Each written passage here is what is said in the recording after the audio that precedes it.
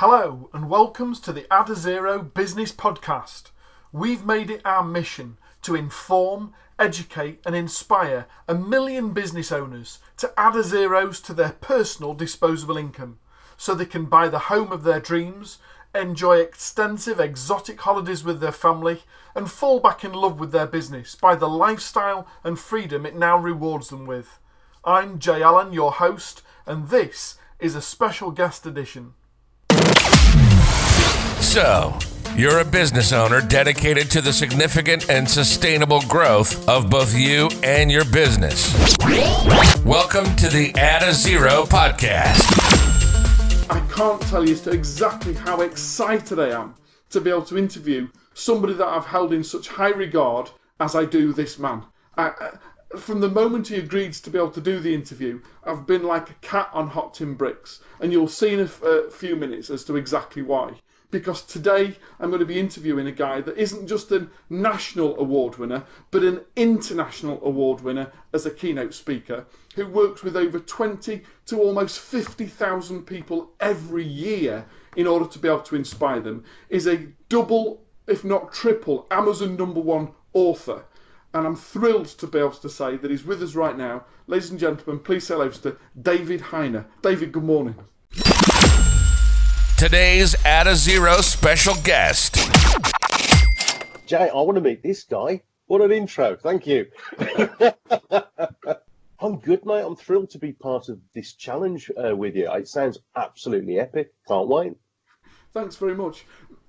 David, I've known you for a number of years now, and I've been grateful enough to have been interviewed for your podcast in the past. But I was wondering, just for the people that have not heard of you before, I'm not quite sure where they've been for the last 20 years or so, but for the people that have not heard of you before, maybe you can just give us a little bit of background with regards to who was David Heiner and how's he got to the position that he's in right now? Okay, well, embarrassingly, David Heiner was a very average little guy from Birmingham, very average academically, started a little catering business. We were good at what we did, but we weren't growing the business. Like most business owners, I looked for somebody or something to blame, hired a consultant. They charged me a lot of money and told me I was the problem. So I got rid of them and I hired somebody else. She was much better. She only took 2 days to tell me I was the problem. And at that point, I had to eat a bit of humble pie. I realised that I was a micromanager, wouldn't delegate, and was a control freak. So with that as a starting point, I thought, I'm too scared to go back to education because I was a coward. And how can I learn how to be more effective?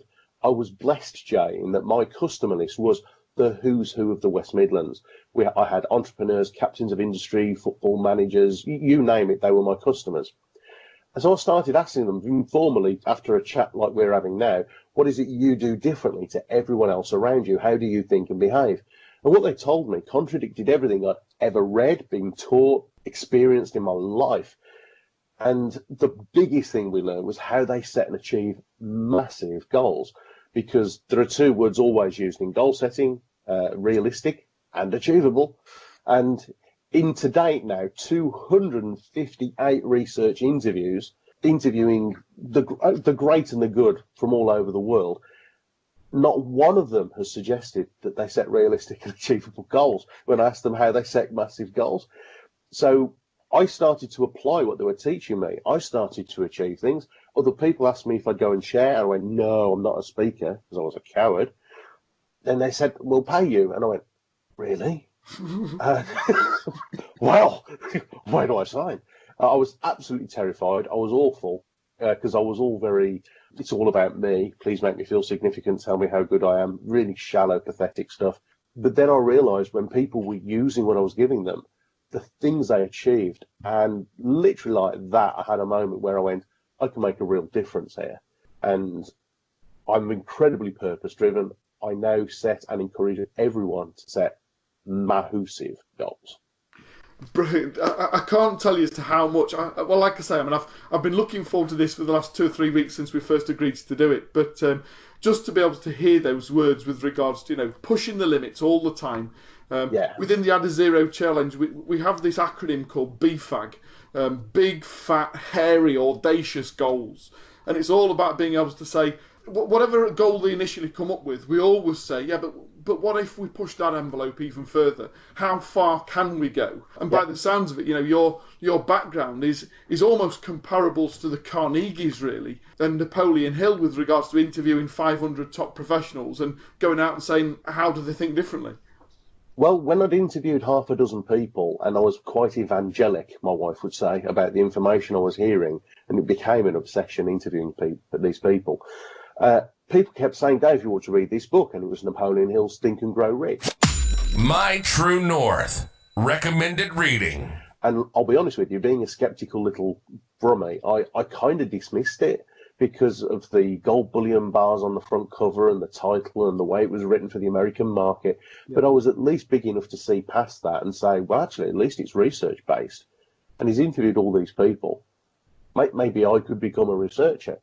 And it was that book that actually started me thinking I can turn this into more than a hobby and actually really serve myself and other people. So I owe a lot to that book. Which is absolutely ridiculous, because I didn't even know the comparables. We haven't spoken about that previously. And yet, as any of our customers come on board, when they first convert and become a customer, the first thing that I do is I present them with a book of Think and Grow Rich and say, you need to read this before we start working together so you get what we talk about. And there's a box down there of 46 copies that have arrived in the last week or so. I order them at 50 copies at a time these days. And as people convert, they get posted a copy of Think and Grow Rich with a little letter from me in the forwards to be able to say, once you've read this, we're ready to work together. That's just ridiculous. It is, and also not just about the massive goals, but in that book I also learned something else that I'm nuts about, which is about masterminding. And the only issue I have with the whole book thing is that it suggests that therefore masterminding started in America, and it didn't, because I'm a brummie, I did my research. Started in the West Midlands in Birmingham. So we are now speaking at the epicentre of where all of this originated from. Absolutely. To one of the most modern thinking Dale Carnegie's of his time. The Lunar Society, and be careful what you research if you search online for this, because there's lots of weird stuff about Lunar. But the Lunar Society were a group of men who, at the turn of the Industrial Revolution, used to meet in stately homes around the West Midlands. And when I say the great and the good, I mean historians would know their names, but people like James Watt, Dalton, Galton, Wedgwood, Benjamin Franklin used to travel from America for these meetings, such was the power and the influence of them. And these men came up with challenges, a bit like your meetings. They would support each other and hold each other accountable, and their goals didn't just double turnover, mate. They changed the world.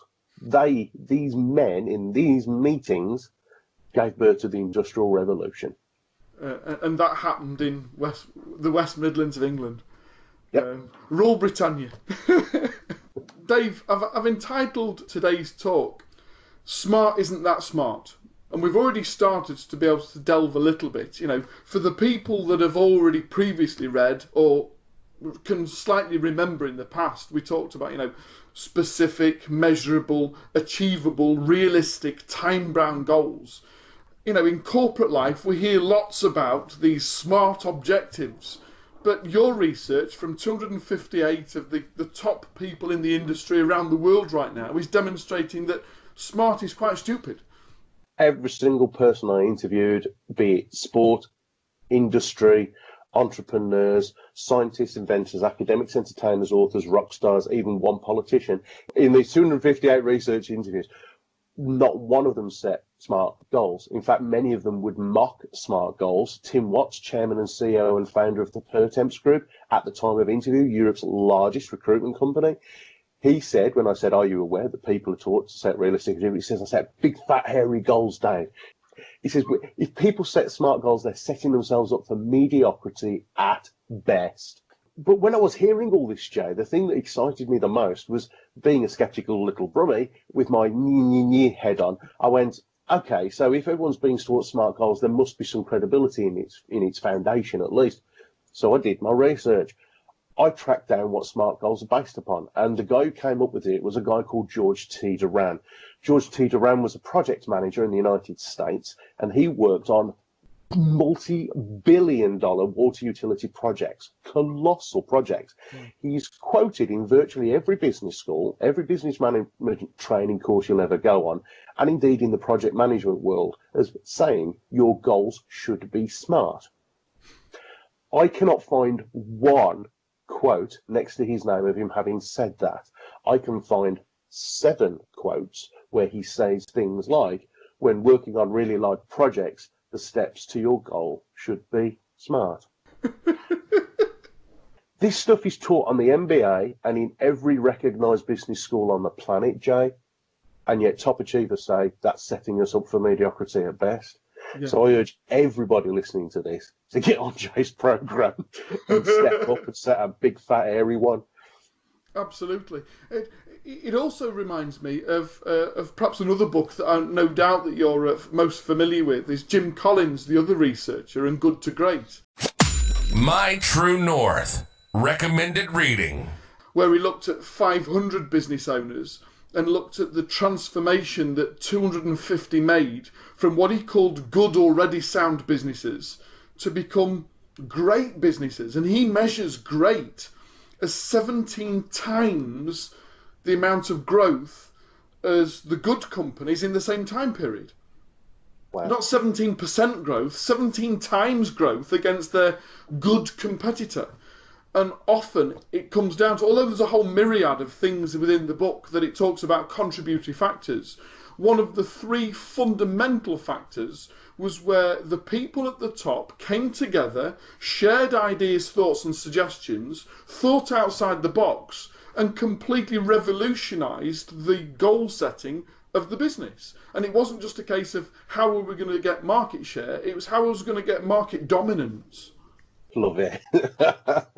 Love it. There was a lovely quote in there about Hewlett-Packard. I'm not sure if you know the history of Hewlett-Packard, but they started off as paper merchants and owning paper mills. And it was an exceptionally competitive industry.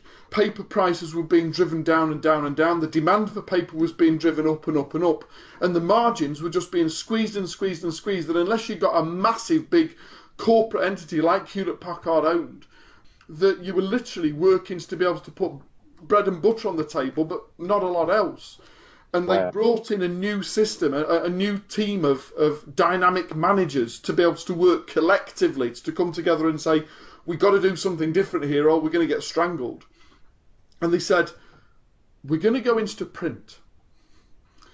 And we're not going to continue to make the paper that the print is printed on. We're going to go into print because print and predominantly technology in print looks like it's going to be the next big thing. We're going to go into print. And the trustees said, that's a wonderful idea, it's a harebrained idea, it's completely out there and zany, we haven't got any money, we're being strangled on all our margins. And they said, yeah, well that's really easy, because we're going to sell all of our paper mills to pay for it. And, you know, if you look at the military perspective, when you land, burn the boats, because we ain't going home. I love it. Love it. Yeah, that kind of reinforces sort of the attitude of the top achievers I've interviewed. You know, they say, try and remove the word try from your vocabulary. You know, there's nothing wrong with saying, I'm not going to do that, because at least you've made a decision. Yes. You know, Nigel Vida, the mountaineer, he says, you don't try, you either do or you don't. Because otherwise you die. If you try is just an excuse to say I might not, isn't it? Yeah, and as soon as you procrastinate, it just builds this self-perpetuating circle of doubt, and you end up, even if you do end up taking action, it's nowhere near as impactful as if you just go rhino. Absolutely. So you've now brought the brand in, so let's talk a little bit about going rhino. Well, I have to be very careful here, Jay, because I mention in a 2-minute part of a 2-hour workshop, careful what you're known for. I talk about cows and rhinos, which comes from a book called Rhinoceros Success by Scott Alexander. Okay. It's a crazy popular psychology book on positive thinking. And when I've asked top achievers, is there one book that has really made you take action? Not that that's a great book. I mean, made you do something. above any business book, strategy book, biography or autobiography, the most common book read was Rhinoceros Success. Wow. And it's all about, it's a cheap little story about you're either a cow or a rhino. 97% of the population behave like cows, 3% like rhinos. Cows procrastinate and are more concerned about what their mates think of them. Rhinos see what they want, boom, go for it, having it. And everyone just dismisses it because of its simplicity. And yet, Professor Alan Watkins, who was one of the pioneers of positive psychology, he'd never heard of this book, but his research proved everything in the book to be true. So, and every top achiever I interview go, yep, sounds right to me. Everyone else goes, ridiculous, fluffy nonsense. I know who I'm backing. Yeah, absolutely, absolutely. So if we've established that smart is rather dumb, and we need to challenge the concept of achievable and realistic because we're thinking like a cow and not by a rhino, Dave, what do we replace it with? Massive goals. I actually get quite overwhelmed and truly, in the sense of the word, humbled by what people do when they have a purpose-driven, massive goal. People mistake purpose as a goal. It's not. The purpose is the reason to do it. It's the cause. It's the justification for the goal. But most people dismiss purpose as fluffy, woolly nonsense, sandals and candles chanting on, when actually most top achievers I've interviewed can clearly state their purpose like that. And that determines how day to day, minute by minute, they think, behave, take action. And their results that they get are 10 times the people who start with, this is the result we want. Yeah. So it's just magnified massively. Those with a purpose-driven goal out-achieve everybody else colossally. So I would replace it with massive goals and a purpose that drives it. And my favourite quote here is, have a purpose, a reason why you must achieve your goal that is so much bigger than any fear or insecurity you have around the goal. If you've got that, as you can say, you can burn the boats and be joyful as they burn. Yeah, absolutely. Because there's no going back. It's ironic because, I mean, although I've shared with you very briefly that we're running this as part of the Adazero Business Challenge, we haven't mentioned, prior to right now, the 8 segments of a business. And the first segment, which I believe, I mean, I've based it all around the My True North compass and the 8 points of the compass. But the first point that I believe in any business, regardless of whether it's a startup or a concept or something that's already existing and quite substantial, is you've got to go back to your vision, your values, your purpose, and the culture within the business, and make sure that the foundations are right and you've got the right people on board with the right vision and values, the right purpose to be there, and the right culture within the environments to be able to create that before you start thinking about exactly what business you're in. Can I add one more to that list? Please. Because when people talk about purpose, immediately they go to values because it's easier, safer, and we feel comfortable talking about our values. And yet when I interview people like Professor Adrian Furnham, who by any measurement is Europe's leading psychologist, this bloke's so clever that if you and I stand next to him, we get clever through osmosis. And people of his magnitude and talking about purpose, they don't just talk about values, they also talk about our insecurities and our weaknesses. Mm-hmm. He said, if you only do things that are values driven, you might have a good time, but sooner or later your insecurities are going to crop up. Mm-hmm. He said, so why don't you do things where you understand both at their core and how they drive you or hold you back, and then make decisions where your values are met and your insecurities are satisfied, and you become unstoppable because you only then do things that are totally congruent with who you are as a whole person instead of just half a person.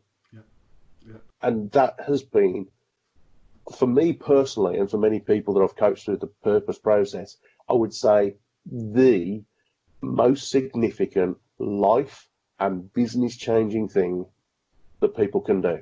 Absolutely. Is to not just look at the cool stuff, the values, but really understand your insecurities and then work with them rather than dismiss them. Allow that to be a fuel to your fire as opposed to it being something that you lock away in a cupboard somewhere. Yeah. And people say, but Dave, doesn't that mean you give in to your insecurities if you do things where they're not going to be cropping up? And Professor Furnham went, yeah. He says, because most people will not go and get therapy or counselling or coaching to overcome their insecurities. So if you're not going to, and you can, but if you don't, you may as well use them as a strength in your decision-making process and only do things where they're not going to crop up. And do you know what? Perfect sense.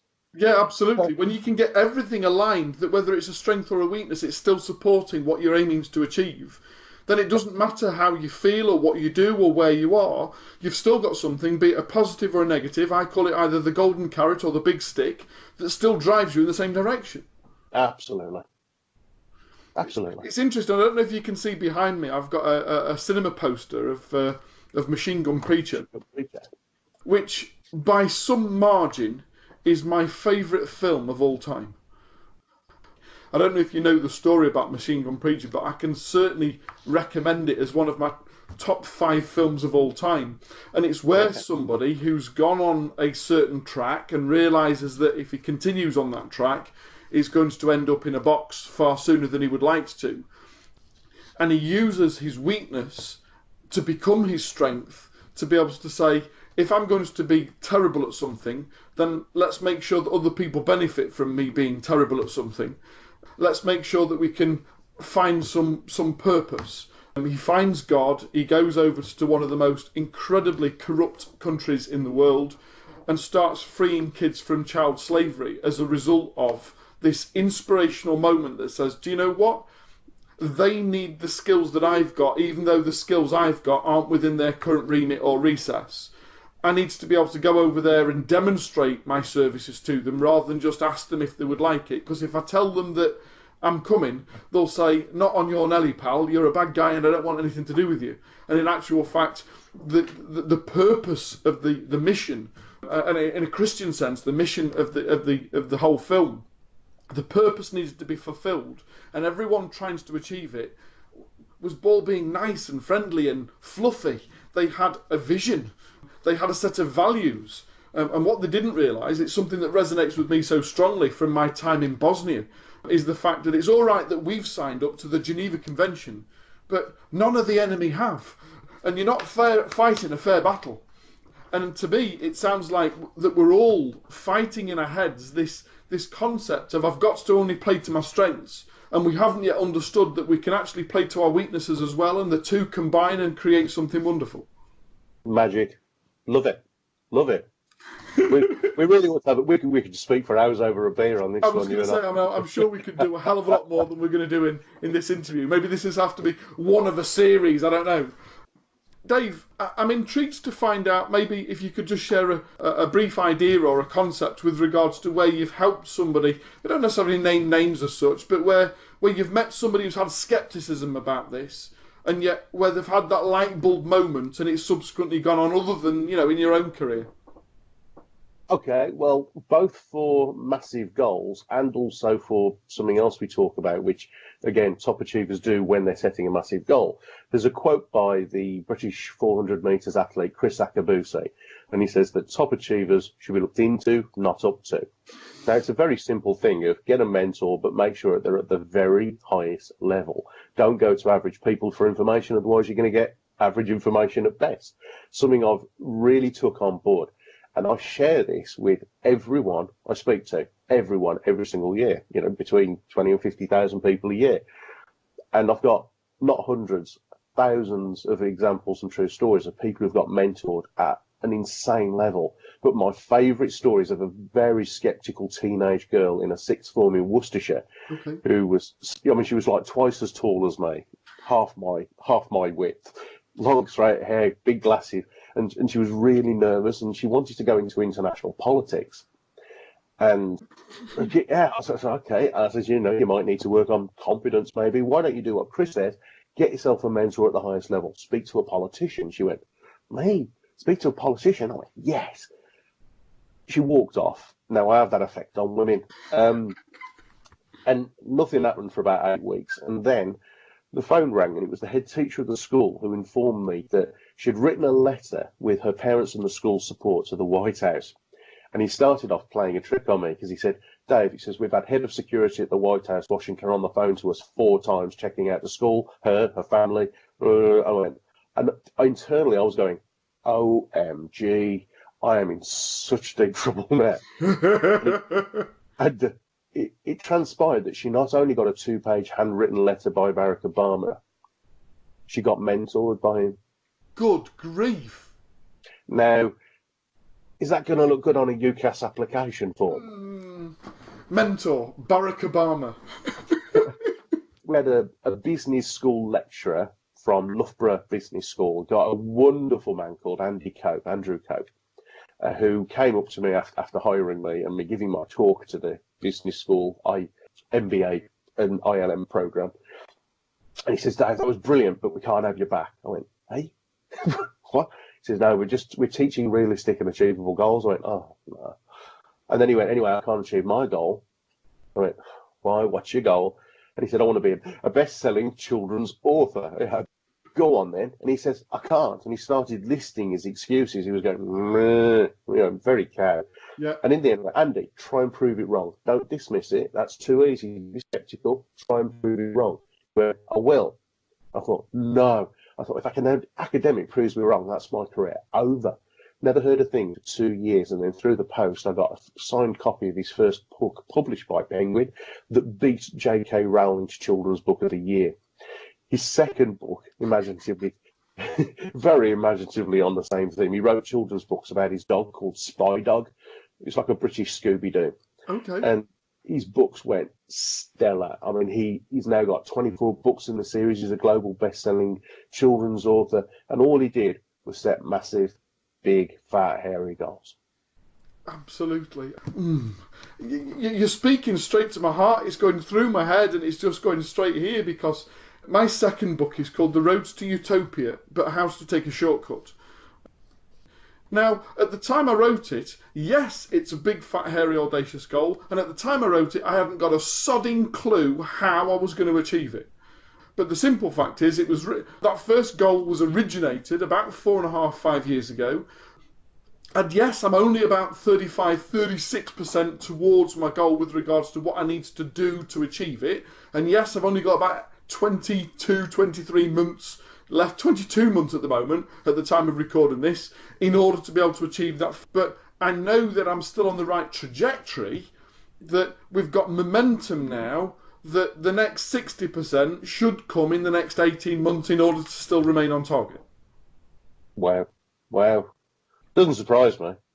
Well, there's a lovely expression from, I think it's Henry Ford, I might be completely wrong, but no, it's Einstein. It's even better than that, it's Einstein.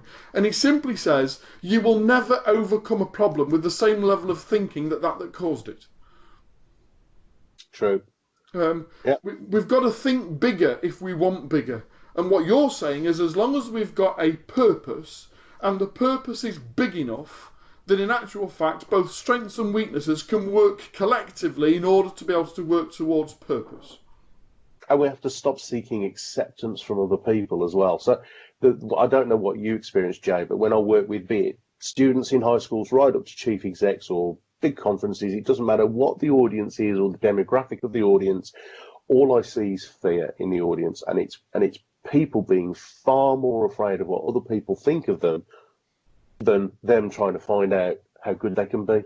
Yeah, absolutely. And if they just took that energy that they put into just fitting in and seeking acceptance into, this is where I'm going. Yeah. Smash it.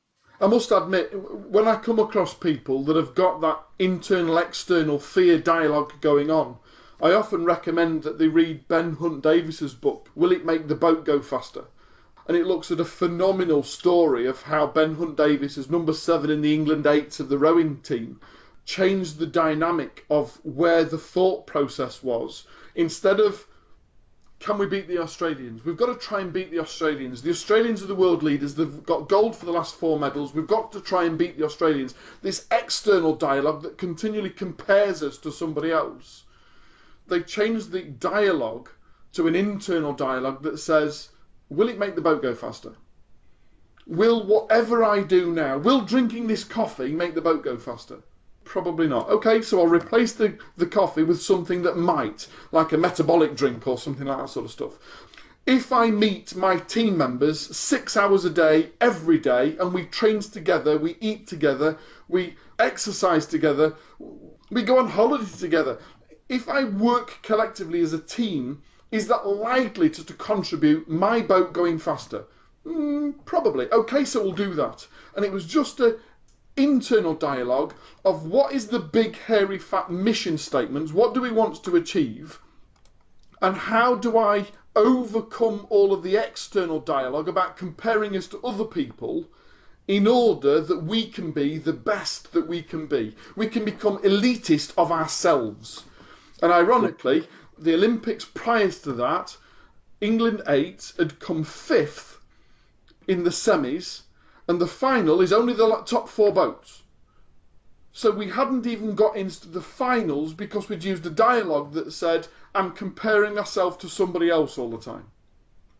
And for 4 years, the only thing that changed, it wasn't a change of coach or of boat or of training mechanism, it was a change of dialogue that said, what can we achieve if we just set our own standards and try and beat, and it's almost a Kaizen philosophy of incremental improvement all the time in every single aspect of life.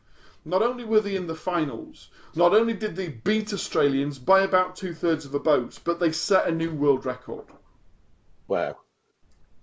There's a wonderful quote by an accountant called Carl George. He has a philosophy that whatever he decides to do in his life, it'll be top 10%. Okay. And the title of his book, and it's the mantra. Can you imagine, Jay, the pressure he puts himself under having this as your raison d'etre for everything you do? Okay. The quote is, other people try, I make sure. Wow. If I have anything to do with it, when you meet this guy, you will say, wow, he's a very impressive man. I was going to say, I mean, we started this interview talking about the word try and how to eradicate it from a diary, and we've come into a close of the interview and we've come back to everybody else talks about try, and I simply say, let's get on with it and let's do it, and be in the top 10% regardless. That's some statement from an accountant. Yep. He's an awesome man, awesome guy.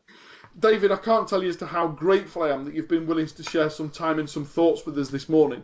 My privilege. I'd be really keen if people who've got inspired from this as I have, as to be able to how to reach out to you. So perhaps you can give us a brief resume with regards to how do people find Mr. David Heine? Where do you want to point or send people if they want to be able to get in touch and learn more about the expertise that you have in this field of purpose and big, fat, hairy goals? If people want some real value, or even the process that we use to help people set and achieve massive goals, I've got a video course on the sort of that global training video website called Udemy, udemy.com. And if they just go to udemy.com and put David Heine in, up it'll come. It's called the Massive Goal Principle. I'll make sure I put a link in the bottom of this so people can just click on the link. Cheers, mate. Thank you. Not at all. David, I can't tell you as to how grateful I am for the fact that you've shared some time and some thoughts with us this morning. But for now, I'd like to offer mine and the team's thanks to you for spending the time with this morning and sharing some exceptional value with the other people that are on the Adazero Business Challenge. Thanks very much, and I look forward to seeing you soon. My privilege, Jay. Thanks a lot. That's all for this episode. As always, we really thank you for listening and welcome your comments, thoughts, and suggestions. So please do drop us a line by emailing podcast@mytruenorth.biz. And don't forget, if you haven't already done so, hit the subscribe button on whichever platform you're listening to this through. And tell your colleagues and business network all about who we are and our mission to help 10,000 business owners add a zero to their personal disposable income. You've been listening to the Add a Zero podcast, presented by Jay Allen, listed on the UK Clear Business Thinking Power 100. Brought to you in association with My True North, the UK's leading ethical coaching company, as part of our mission to help 10,000 business owners add a zero to their personal disposable income.